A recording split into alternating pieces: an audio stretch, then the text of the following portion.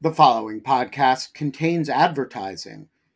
To access an ad-free version of the Lawfare podcast, become a material supporter of Lawfare at patreon.com/lawfare.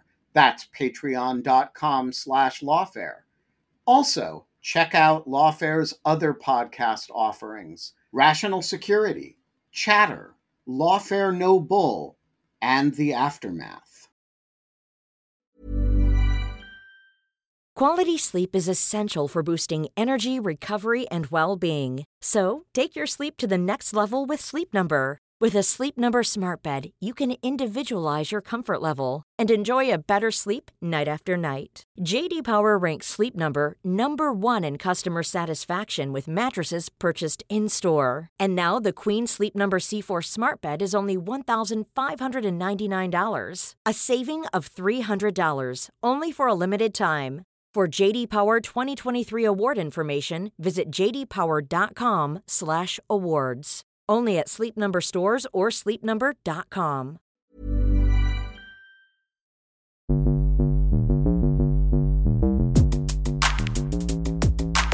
Welcome to Chatter. I'm Benjamin Wittes, Lawfare's editor-in-chief. This week, Kori Schake on her diverse career in and out of government, renaming military bases, and principled conservatism in national security. What was so shocking to me about the State Department is that the people are amazing and the institution does nothing to improve them.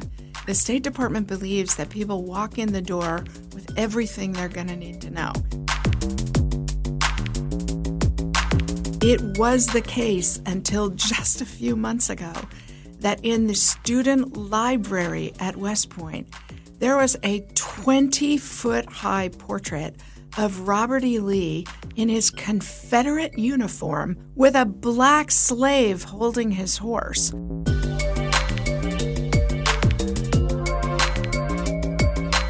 So, Kori, I want to start with we have known each other a long time and in many different contexts. But I want to start with your super interesting career trajectory. Oh, Lord. Which is, I think you are the only person I know who has served in the White House, the State Department, and the Defense Department. There may be somebody else, but it would be like, George Kennan or something. And you're now the head of foreign policy and national security and defense policy at AEI. So tell us a little bit, get us started by telling us a little bit about how your career happened and how you moved from in such diverse ways within foreign policy. So I'm a terrible example of career planning because I was a dreamy, impractical kid and stumbled actually into a sequence of amazing mentors who created opportunities for me. Condi Rice hired me as her research assistant the year after I graduated from college because I didn't have a plan and didn't have a job.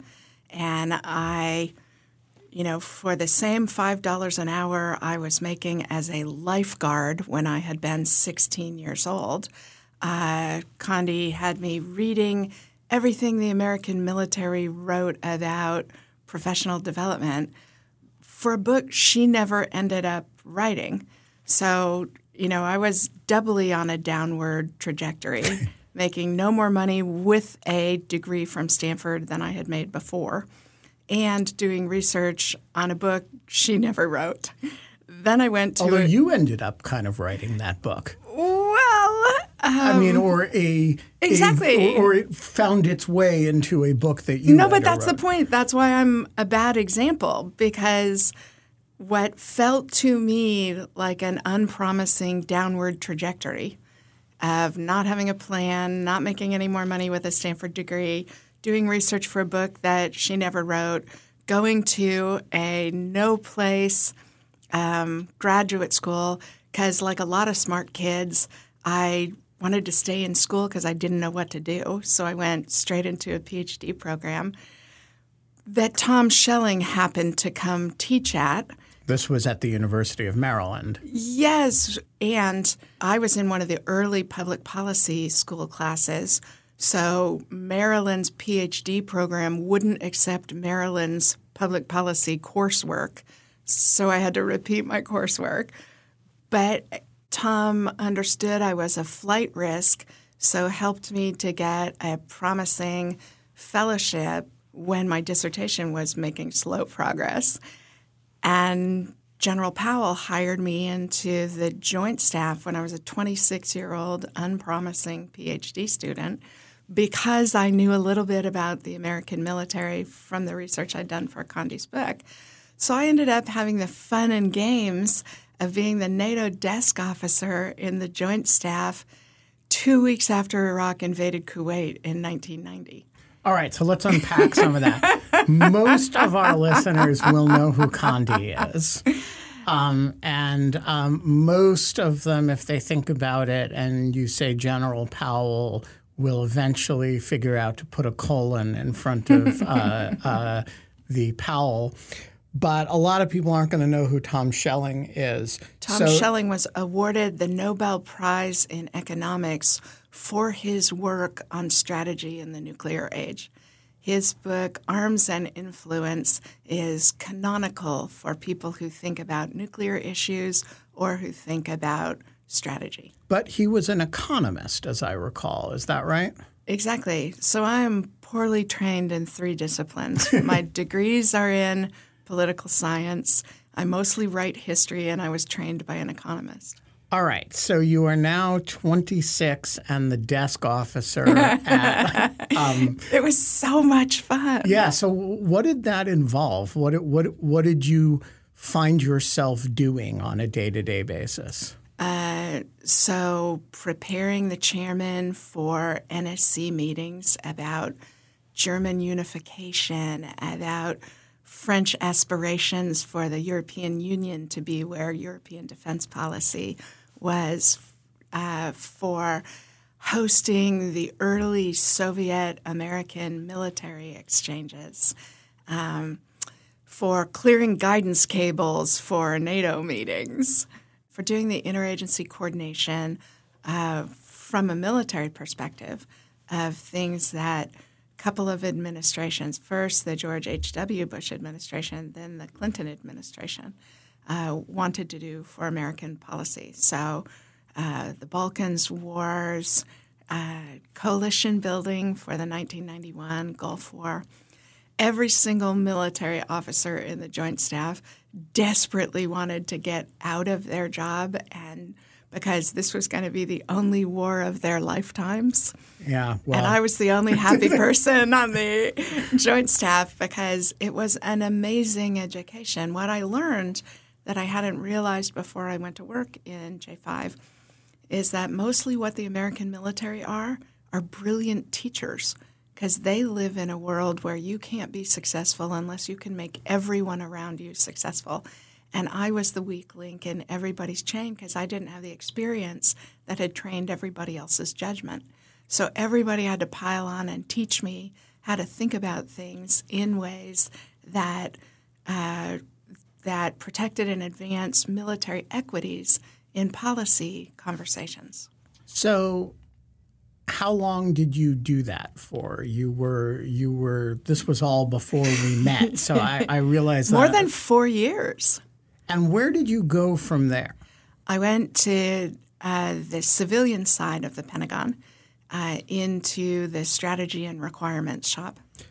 And that was under Secretary Perry, as I recall. That's right. I got there just before Secretary Aspen got fired. And one of the interesting institutional lessons was how you could feel the Pentagon relax under the capable leadership of Bill Perry in a way that Secretary Aspen, it had been chaotic. Actually being the chairman of the House Armed Services Committee turned out to be poor preparation for running 1,200,000 personnel organization. And why do you think that is? You'd think, like, if you identified, on the one hand, there's sort of an obvious point that the House committee oversees, but it doesn't actually run anything.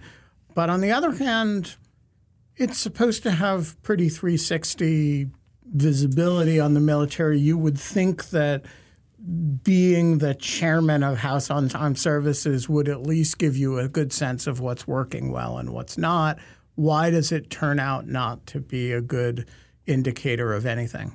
So you're right that it wasn't lack of knowledge or understanding of the institution. You know, the best description, one of the best documents ever written about civil-military relations was written by Secretary Aspen to President Clinton after the initial dispute between the uniformed military and the political leadership. I can't remember whether it was about women serving in combat units or whether it was about homosexuals serving openly in the American military.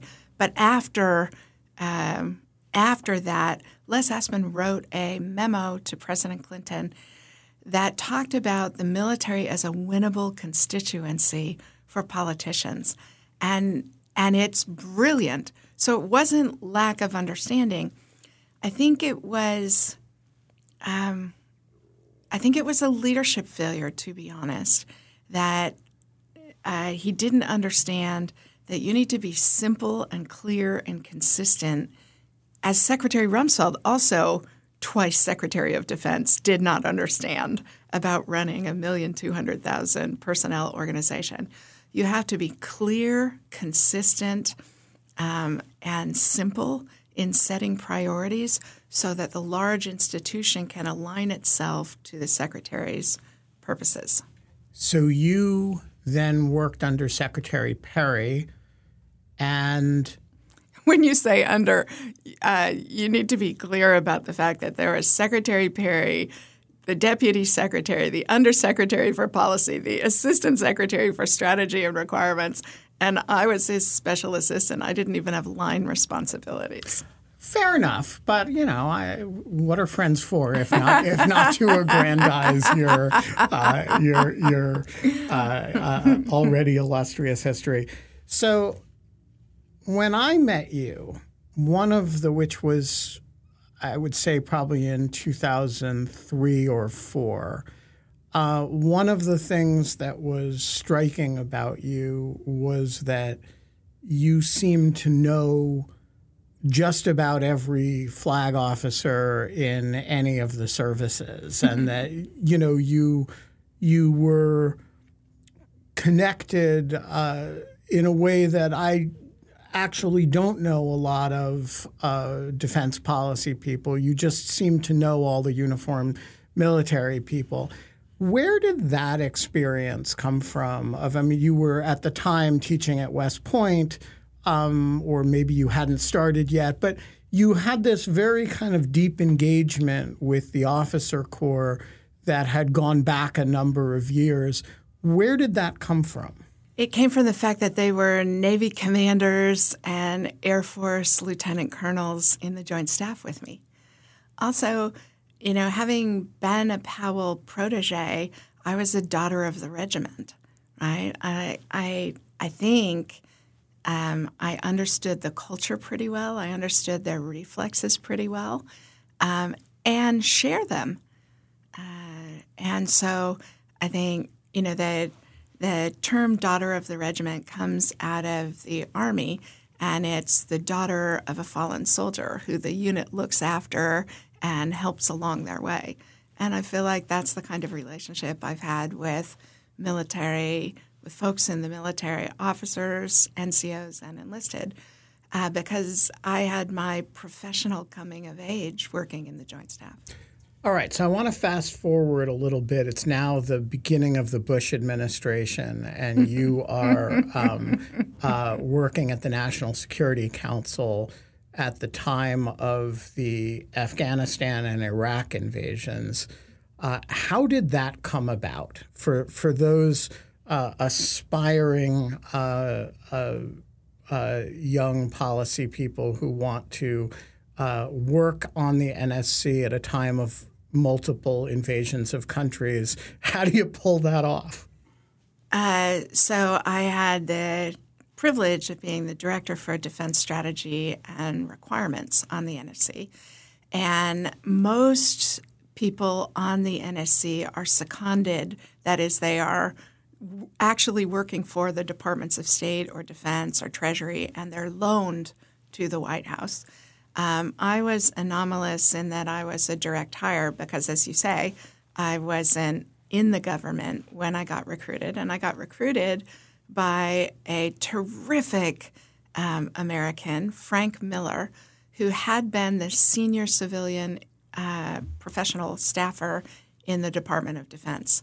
And I'd known him from when I was both in OSD and when I was on the Joint Staff. And so he hired me, and I admire that man so much. Watching him struggle to try and make the mistakes the administration made in the invasion and management of the Iraq War was a moral education for me. So to say more about that, people associate the NSC in the sort of common mythology about the NSC in the early Bush administration was that you had the gung-ho majority who just were, had their sights set on Saddam Hussein from in a sort of Paul Wolfowitz kind of way. And then you had Richard Clarke, who said no, and then left. What was the reality of the NSC in the Bush administration? So I wasn't important enough for anybody to care about my views on whether Iraq should be invaded or not. Frank Miller's defense policy shop was a small and frustratingly ineffectual counterweight to what Secretary Rumsfeld was trying to do in the Pentagon. That is, Secretary Rumsfeld really endorsed the kind of breathless hand-waving about military transformation, that you no longer needed mass to win a war. You could do it by speed and distance and precision, and believed that our success against the Taliban in Afghanistan was going to be the metaphor for everything. Remember that Secretary Rumsfeld's initial war plan for the invasion of Iraq had a 3-brigade rolling start. And so what Frank Miller's team on the NSC kept trying to do, all of us came out of either the intelligence community or the Defense Department.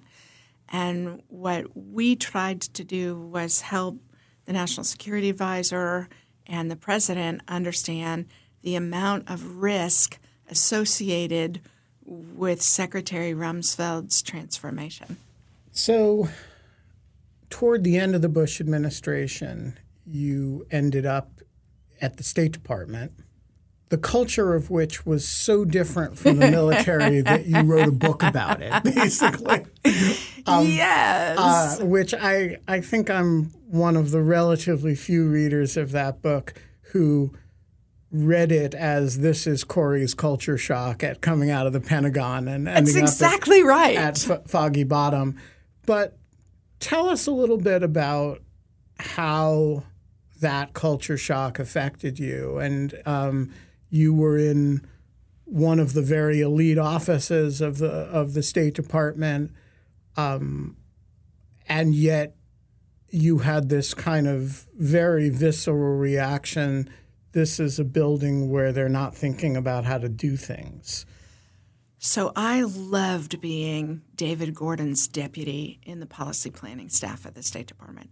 He was a genuinely outstanding director, and it was a privilege to work with so many smart, patriotic, motivated people. What shocked me when I went to the State Department was how poorly the institution used the incredible talent of its own people. And by contrast, the American military takes who's qualified to come in the door.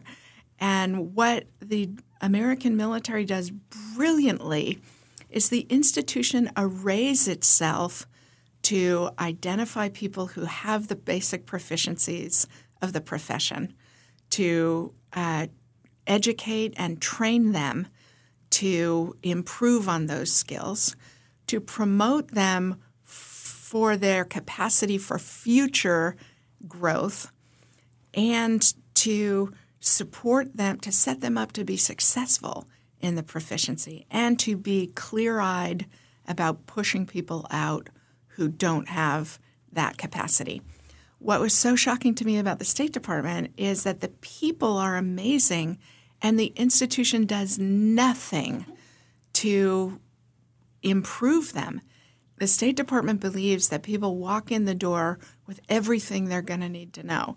Even now, you have less than a year of professional development in the course of a State Department career, which is shocking. And it struck me, this is the reason that over time, the Pentagon dominates policymaking in Washington, because the people get better over time, whereas the State Department has outstanding people. Bill Burns, for example, but he's somebody you could throw into the deep end of a pool and they're going to figure out how to swim. The State Department doesn't teach swimming, and the American military does. All right, so let's compare mid-career education in the military and the State Department. So first of all, the State Department takes somebody after somebody else has educated them, and they take a test and you test into the Foreign Service. The military will send you to college at a college that it runs or at a college that somebody else runs, and you become an officer. So you start with a completely different baseline of training. But then now you're 28 and you need to be trained for your next assignment. That at the State Department means that they're going to send you to language training school and you're going to, learn Slovak. What does it mean? What happens to the 26, 28-year-old in the military who the military decides needs additional training? Well, you would already have gone through officers candidate school. You would already have been in jobs where you are responsible for other people's development, professionalism, and actually lives. So the disciplining of the responsibilities that you have early in a military career shouldn't be underestimated. There's not a comparable set of responsibilities early on in a diplomatic career. You probably will have gone to command and staff college. You would have been incentivized to do graduate work if you hadn't already come in with a graduate degree. And you would have had non-commissioned officers who know more than you do and have 15 years of military leadership experience training your judgment on it. In the State Department, you would have had 6 months of initial training, and beyond that, it's largely mentorship. And not only are many of the people providing the mentorship relatively early in their own careers, but also mentorship is an inherently unfair way to do professional development. Because if you're lucky enough to get Bill Burns as the person running your, he's going to run book clubs, he's going to invest in you. If you get somebody who's not, you're out of luck, and it's going to affect your entire career. And if you look at the way the American military is experimenting now, for example, the Army has completely reconfigured how they choose brigade commanders. So they now do it on a basis where the interviewers never see the person. Their name is not on the file. The the candidates are evaluated by a psychiatrist to try and screen out toxic leadership. It's created a 30% differential in who gets picked for the most important leadership responsibility in the Army. That tells you how serious they are about choosing the right people as leaders. There's nowhere near that kind of seriousness about selection. It was the case when I wrote the book. I haven't checked back into it recently, that in State Department promotion processes, you have to recuse yourself if you actually know the person. So you get the least informed people making judgments, and it creates a black market of information exchange where people call each other on the telephone to say, hey, she worked for me, and I think she's amazing. By contrast, in Marine Corps selection of, let's say, colonels, it would be an incredible rarity if several people on the selection committee didn't personally know someone. And you openly acknowledge the, favoritism, but you also account for it in the selection process. All right, so there are two other aspects of your career that I want to talk about before we get to AEI, which is your actual job.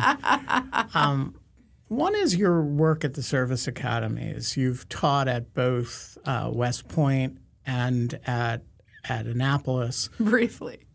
And I had the privilege a number of years ago of meeting with one of your West Point classes, which was the single most impressive class I've ever met with on any subject. They're sparkly. They are sparkly. It seems like, you've taught at Stanford, you've, been at lots of prestigious think tanks, driving up on a regular basis to teach at West Point is rather a significant investment of time and energy. Talk about your but presumably a lot of the issues that you've been talking about with sort of cultivating leadership in the military is kind of why you did it for a lot of years. Talk about that experience. Teaching at West Point after more than 4 years on the George W. Bush NSC staff, honest to God, it refreshed my heart to teach those kids, to see the integrity of people who choose to be soldiers when the country's at war, and a war that was not going well, was ennobling to be around those kids. And the ethos of West Point, and in the short time I was also teaching at Annapolis, it's the same kind of ethos that we expect these kids, these college students, to very soon after they leave the institution be responsible for other people's lives. And yet we tell them what time to turn their lights out. And it creates a sort of a soldier's humor that is so funny and so much fun to be around, that they take the business they are engaged in with seriousness. But that's about all they take in seriousness. And so it was so much fun. And the folks I taught are now majors and lieutenant colonels. My TAs are generals now. Wow. And it's just a delight to see the talent perk through the institution. And what, at some level, those people are different from other students because we're investing real responsibility in them right away. How are they different as students? So, the joke at West Point is cooperate to graduate. And so they pass down knowledge from one class to another about how to be successful, which is, again, a very military thing, right? You can't be successful. In other contexts, we would call it cheating, no? No, it's not cheating. It's advice about here's who this professor is, here's what she values, here's how to be successful in that environment. Cheating is, here's what's going to be on the test. I see. So, for example, I taught a small seminar for what West Point called the scholarship students, by which they mean the seniors they were nominating for Rhodes and Marshall scholarships. So these kids were incredible students, incredible soldiers, and also incredible athletes because they get graded on all those things. And I only taught 1 day a week. And these kids, they all kind of look alike. They all dress alike. They all have the same haircut. Even the young men and women kind of look alike because they're impossibly strong and healthy and fresh scrubbed. And so there always seemed to be one kid whose name I couldn't get fixed in my mind. And I would stumble over. And the students loved that and mocked me for it. And so I explained to them that when I was a PhD student, I encountered an Oxford professor who had some role in my professional development who refused to learn my name because he said every time he learned a new PhD student's name, he lost a medieval French king. So I was going to have to prove I was the worth. Exactly. And so I told that story as a way to cover the awkwardness of me not knowing this kid's name.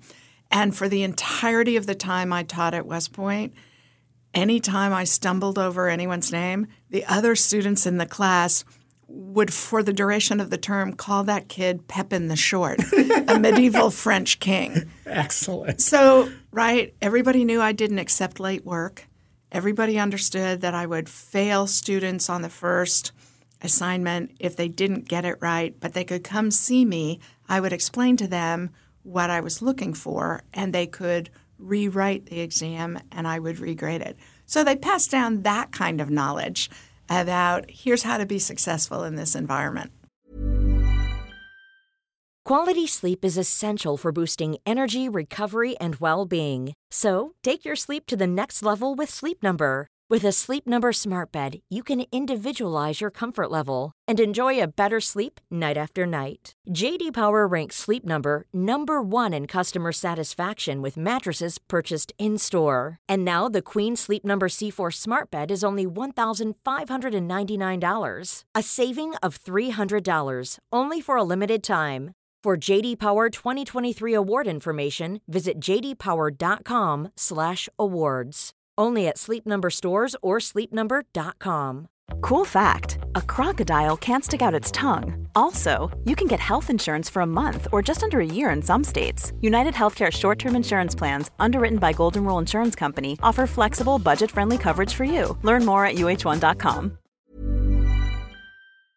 Could your political views make you the target of cybercrime, identity theft, stalking, or even violence?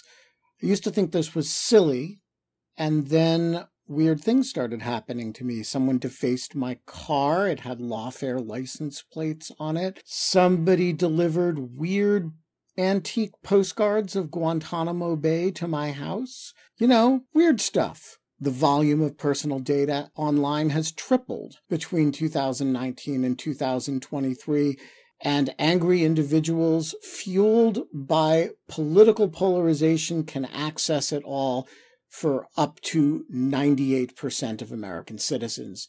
And I was one of them.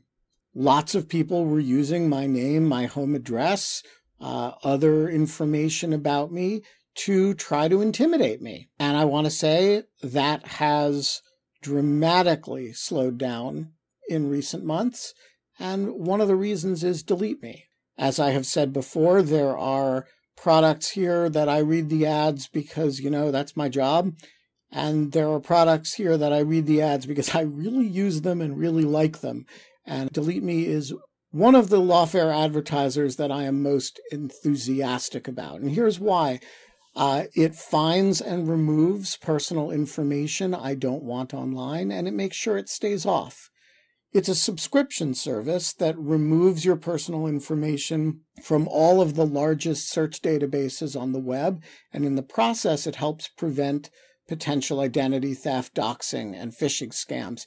And here's the important point. It doesn't just do it once, because the information will get back into the systems. It does it, and then it does it again. So the first time I got one of these reports, and they send regular reports at Delete Me, there were a whole bunch of systems that I'd come off of. But then each time I get one now, there's still one or two or three that I'm back on the system, and Delete Me has once again deleted me. So sign up and provide Delete Me with exactly what information you want deleted, and their experts will take it from there. And as I say, they send regular personalized privacy reports showing what info they have found, where they found it, and what they removed. It's always working for you, constantly monitoring and removing the personal information you don't want on the internet. When you sign up, they immediately go to work scrubbing all your personal information from data broker platforms. Your personal profile is no longer theirs to sell. So take control of your data and keep your private life private by signing up for Delete Me, now at a special discount for Lawfare listeners.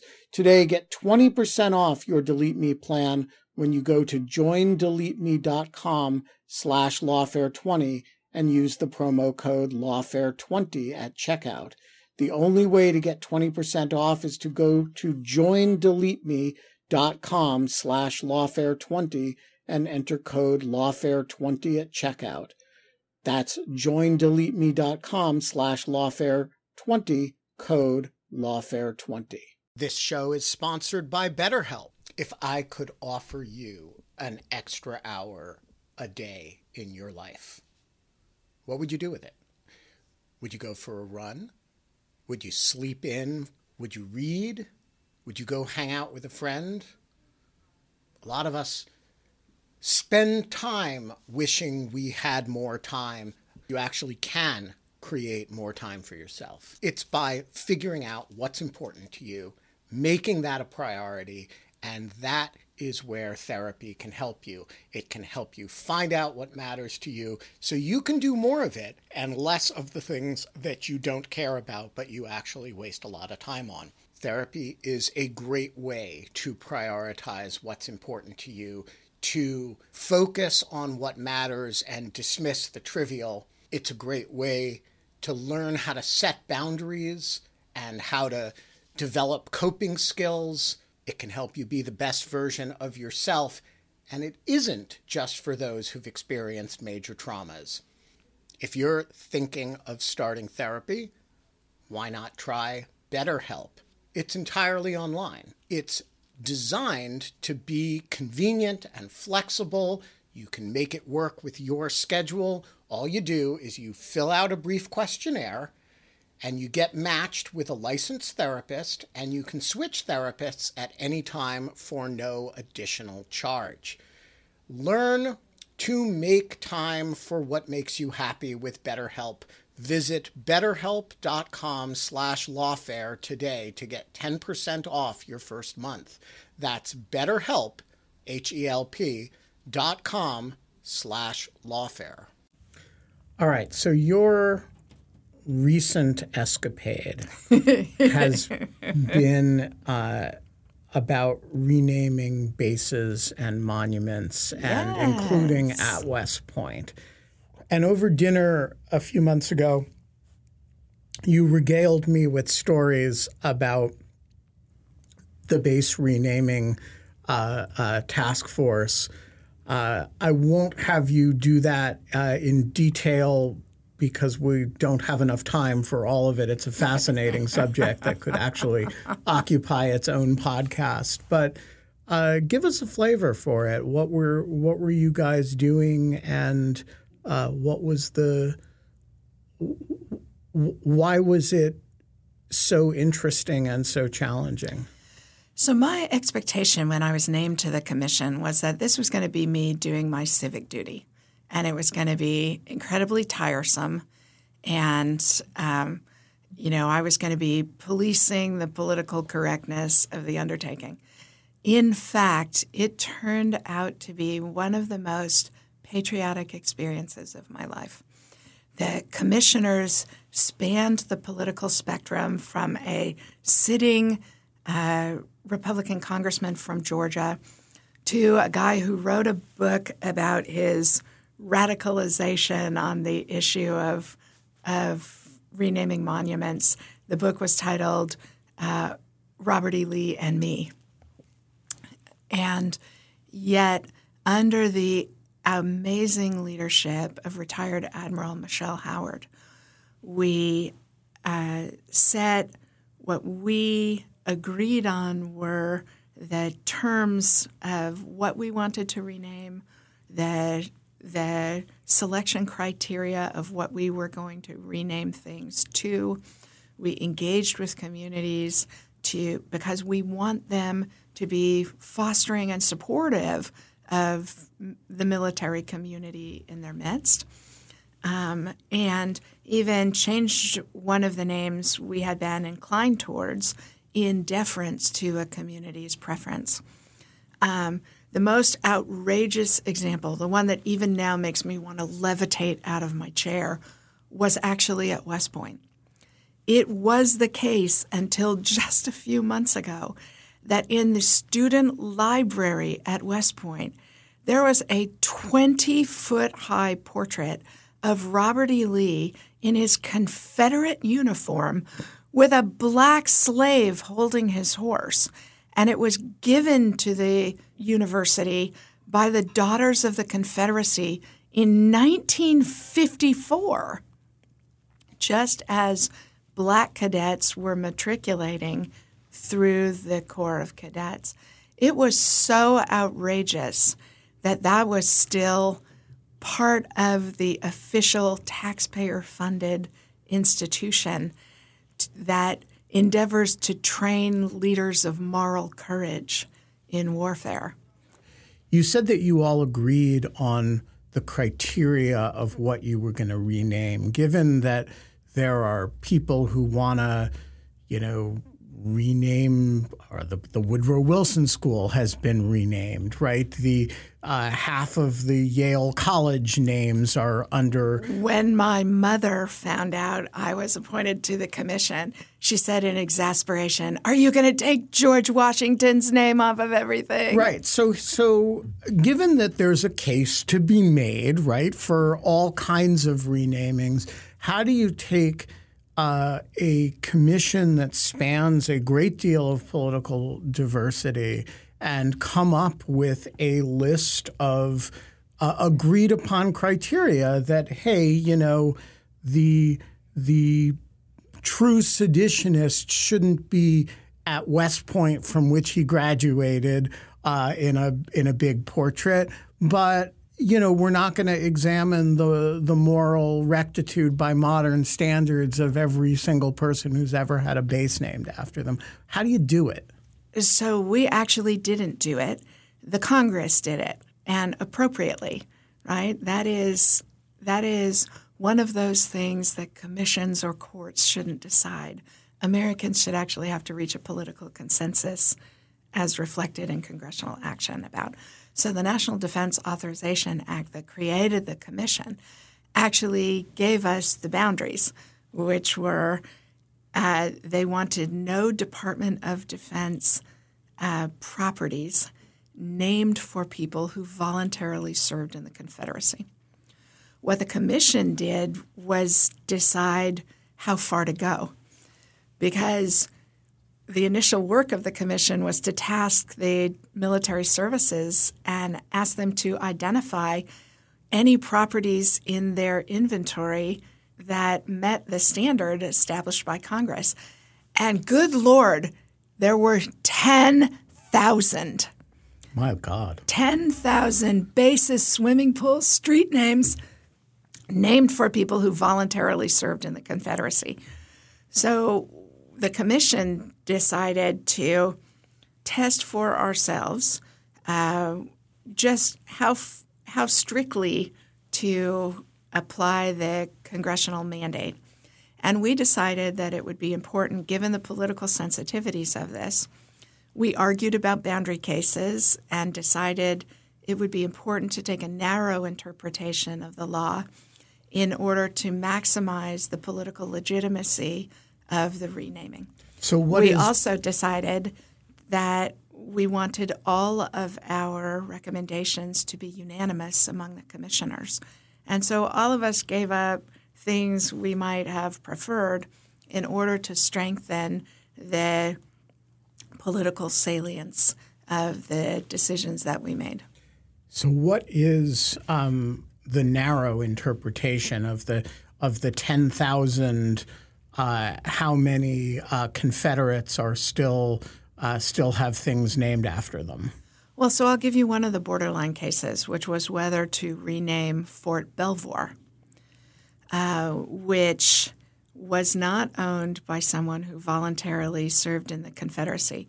But Fort Belvoir is adjacent to George Washington's home, and it was not originally named Fort Belvoir. It had been named, I think, Camp Humphreys for a soldier of distinction, and was renamed Fort Belvoir for the original owner, who was a slaveholder, and it was done by Franklin Roosevelt. Near as we could tell, the historians working on the commission could tell, had been done as part of a deal to get votes for New Deal legislation. It wasn't strictly about the Confederacy, although it had been done to in order to get the votes of someone and to cast a shadow of support for the Confederacy. But we decided that was outside the boundary because there was no direct connection. Because Mr. Belvoir, though he may have been a slaveholder, was not a Confederate. Exactly. And you couldn't actually prove that there was a bargain that was – anyway, it was a complicated case. But one we spent time on in order to show the thinking of what was inside the legislative mandate and what was outside the legislative mandate. We ended up renaming the 10 major Army bases that were overtly named for Confederates and the 2 capital ships in the Navy that commemorated battles won by the Confederacy during the Civil War. So what is the rename? And then giving instruction to the military departments and giving a list of 100 of our favorite candidates for selection in renaming to the departments as guidance for how to rename the additional 9,988 Defense Department properties. So what is your favorite renaming that has resulted from this process, from the favorite being defined by from the vilest insurrectionist who should never have had something named after him to the most attractive, underappreciated person who it's great to have something named after to commemorate what he or she did? Oh, that's a crowded category. Okay, so give 3. So one would be Fort Bragg being renamed to Fort Liberty, even though it's not a person. Here's why this is one of my favorites. Because first of all, Braxton Bragg was a terrible general. So one of my favorite responses to the commission work was somebody suggesting we ought to have left it named Fort Bragg because Confederate General Braxton Bragg did more for the Union's success in the Civil War than just about anyone else. And the commission had been inclined towards naming Fort Bragg for a Medal of Honor recipient from the Vietnam War. But the community came forward and wanted, for several reasons, wanted something different. And there was internecine squabbling among the Special Operations Forces and the Airborne Forces about who was going to be. A Gold Star mother suggested Fort Liberty, and that And people in the community were worried that wouldn't we have to rename the base again in 10 years' time as attitudes continued to change. And so the community recommended Fort Liberty, and the commission supported the community. So I like that as an example of how we wanted communities to be fostering of the military in their midst. I love that I think it was Fort Rucker that was renamed Fort Walker for Mary Walker, the only female recipient of the Medal of Honor. She was a surgeon in William Tecumseh Sherman's army during the American Civil War. And at the Memorial Parade, for which Memorial Bridge was built here in Washington, so the Union Army could march in review after winning the Civil War, Sherman had Mary Walker walk at the front of his army because she had saved more of it than anyone else. Wow. Yeah. So she's a great example, but there are a ton of them. So in your day job, you run the Foreign and Defense Policy Program at AEI. And for it's a fabulous pirate ship. So pirate ship is a really interesting metaphor for it right now because, you're sort of a famously never Trump foreign policy conservative figure. Talk to me about the role of, in a world in which, the principal Republican presidential antagonists are fighting about, whether Donald Trump is a, trans hero, as Ron DeSantis would say, or, the last thing they're talking about is foreign and defense policy, except occasionally saying things about strong and the border and Trump hating Ukraine. What is the role in this environment of a conservative what does it even mean to have a conservative foreign and defense policy think tank?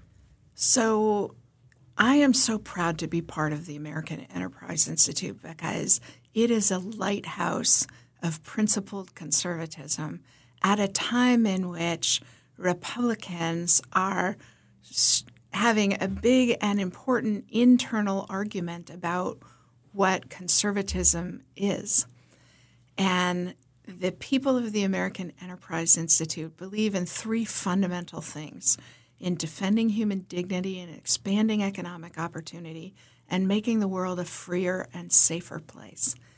And we do our work to advance those three things. And we argue about what it means. We argue about what the right policies are. But we believe conservatives fundamentally are grounded in those three things.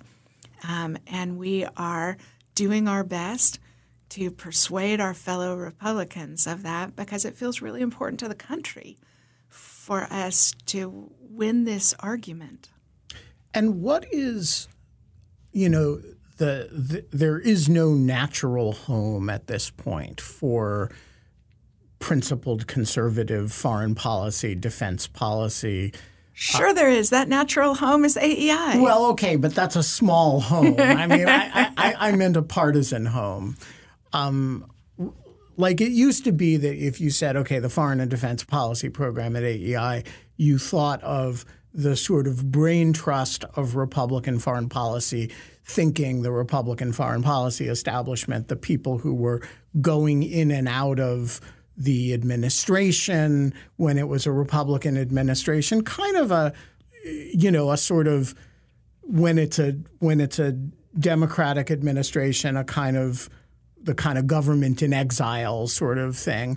By the way, AEI is Brookings's next door neighbor, so like we have we all eat in each other's cafeterias and stuff, and we're all buds. But there's just definitely a sense of. But now it seems like it's a world like, in contrast to some parts of the Never Trump movement, it hasn't become really part of the Democratic coalition. It remains very proudly not part of the sort of Democratic foreign policy establishment, but also having very little truck with the current waves in the conservative movement or the Republican Party. And so I guess I'm interested in like what is the fundamental goal of it to influence current policy, i.e. Republicans in Congress and Democrats in the executive branch? Is the fundamental goal to chart a new course for conservatives when the high wears off, whenever it does? What's the ambition of an AEI at this point? Our ambition is to win the argument among conservatives in favor of policies that defend human dignity, expand economic opportunity, and make the world a freer and safer place. And I actually think we make slow but steady progress on that. If you look at the leadership of the Armed Services Committees and the Foreign Affairs Committees in both houses of Congress, I think you would see they align very closely with the policies that scholars at AEI advocate. And where the administration makes good choices, we celebrate those good choices. And where the administration doesn't, we are a government in exile, holding them accountable and helping congressional oversight to hold them accountable. So I think if you look at 1 year ago, 3 years ago, 5 years ago, I actually think principled conservatism is getting more traction, not less. And we have a lot of work still to do. But that is the vocation of returning the Republican Party to reliable, principled conservatism. And we at AEI take that very seriously. All right. So I would be remiss if I had you in a small studio and I did not ask you about the NATO summit. We got Sweden. We didn't get Ukraine. Grade the participants. How did NATO do? How did President Biden do? How did the Swedes do? How did the Turks do? How did the Ukrainians do? So first and most importantly, what President Biden has done extraordinarily well is return the United States to standing shoulder to shoulder with our closest friends and closest ideological partners in the world. That is, the NATO allies and the Asian countries, Australia, Japan, South Korea, who share the views and the vocation of the institution. That really matters. President Trump had thrown that in turmoil, and I genuinely believe if President Trump manages to be reelected president in this country, it will collapse America's alliance relationships, which are the most important strategic advantage we have in the world for national security. So President Biden has done that incredibly well. On the war in Ukraine, he has organized, in particular, the Department of Defense has organized 56 countries to be a lifeline of budget and armament support to Ukraine to keep them in the fight. And one of the main planks of AEI's argument to our fellow Republicans is that for 5% of American defense spending last year and 0 American military deaths, Ukraine is destroying the Russian army. That is unquestionably in America's national interest. I wish President Biden would be making that case more to the American public because he's missing an opportunity and it's actually imperiling support for the war effort that the president's not giving the speech in Des Moines, Iowa, that he's going to give in the Baltic states today.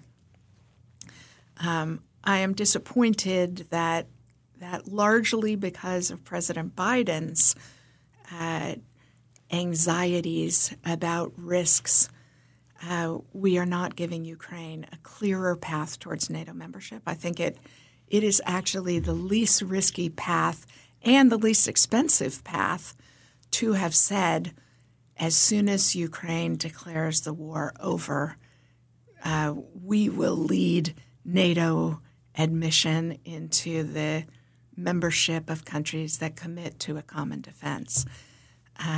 Because what the president said in his very awkward and frankly disappointing press conference in Vilnius and in the NATO statement about Ukraine will encourage Russia to continue fighting.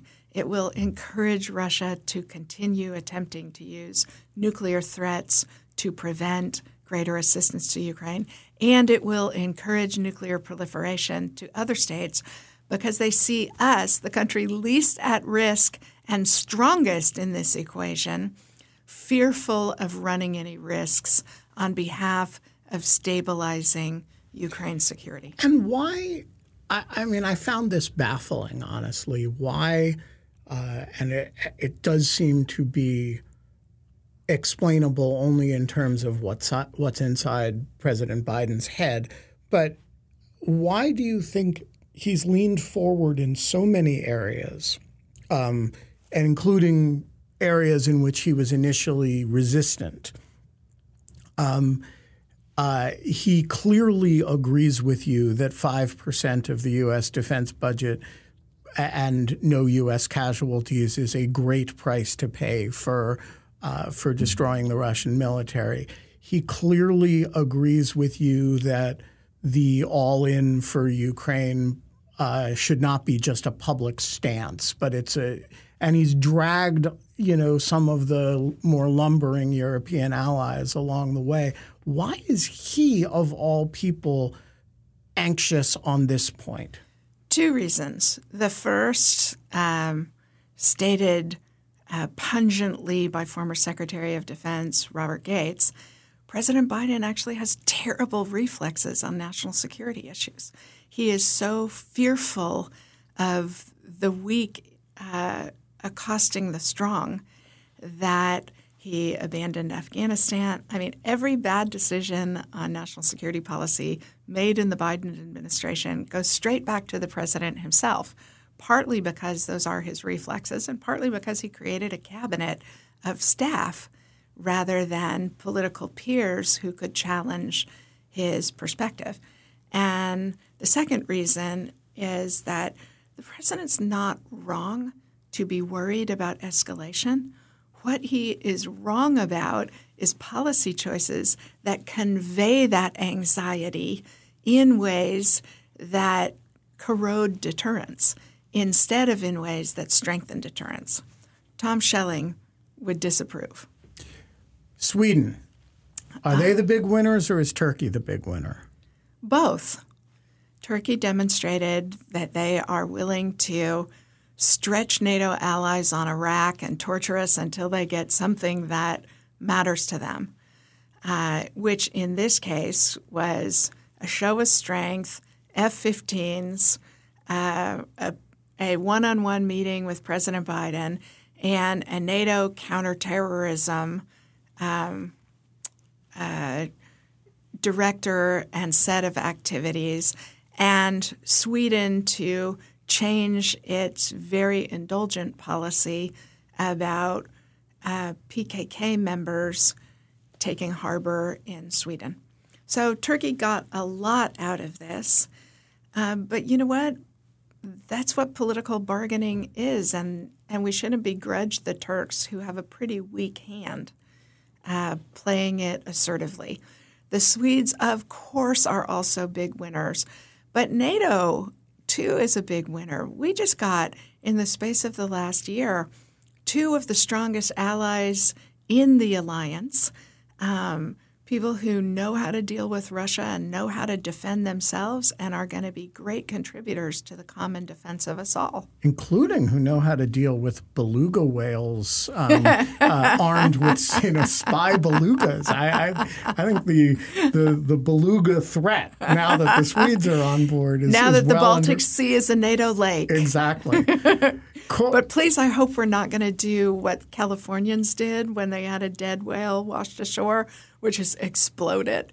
If you have not seen that video, it's disgusting. Yeah, whales should never be dead on shore. They should always be dead at the bottom of the ocean, where they provide incredible ecological benefits. The rotting carcass of a whale underwater is an amazing thing, and it goes on for years. Okay, who knew? Yeah, exactly. C.K. Dexter Haven, you have unsuspected depth. Finally, I want to just ask about Vladimir Putin. If I were Putin and I watched both Finland and Sweden join NATO in the space of a year, and the Western alliance managed to accommodate Turkey being obstreperous and managed to give just an unbelievable sum of money and weapons to Ukraine, approve cluster munition delivery, which is, right. That's no small thing. I would be impressed in a holy shit, I didn't think they were capable of this kind of way.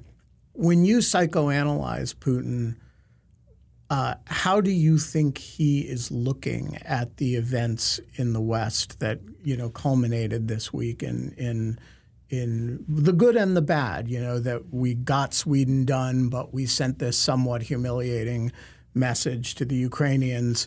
Is Putin smiling to himself, or is he saying, "Shit, I really blew this"?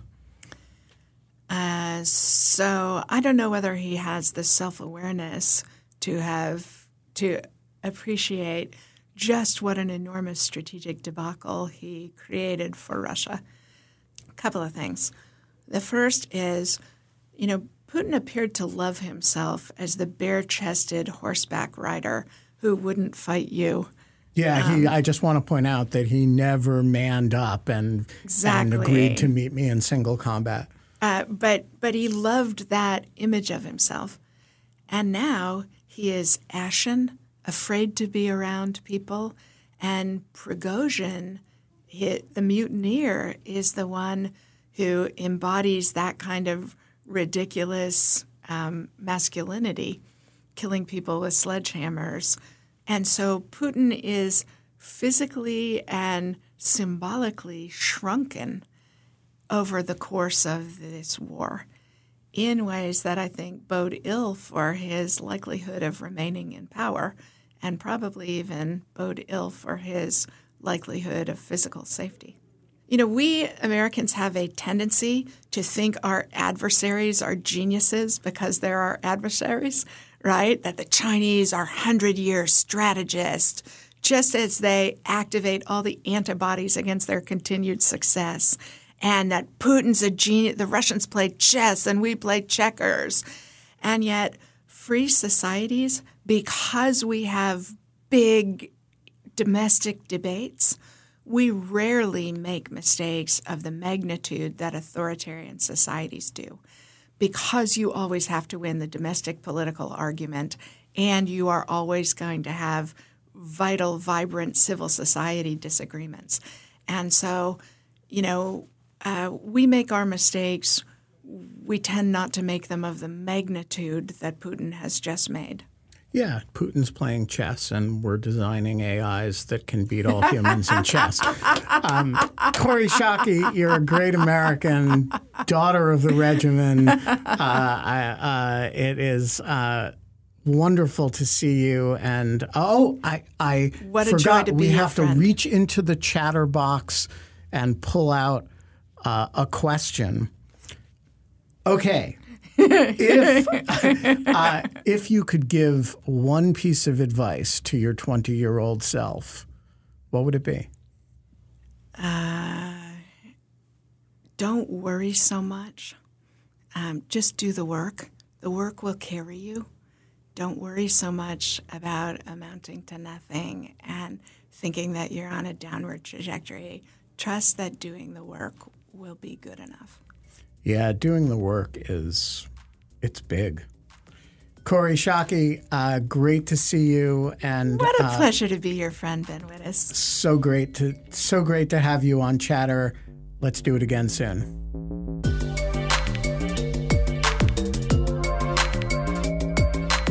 That was Chatter, a production of Lawfare and Goat Rodeo. Please subscribe to the podcast and find us on Twitter at @ThatWasChatter.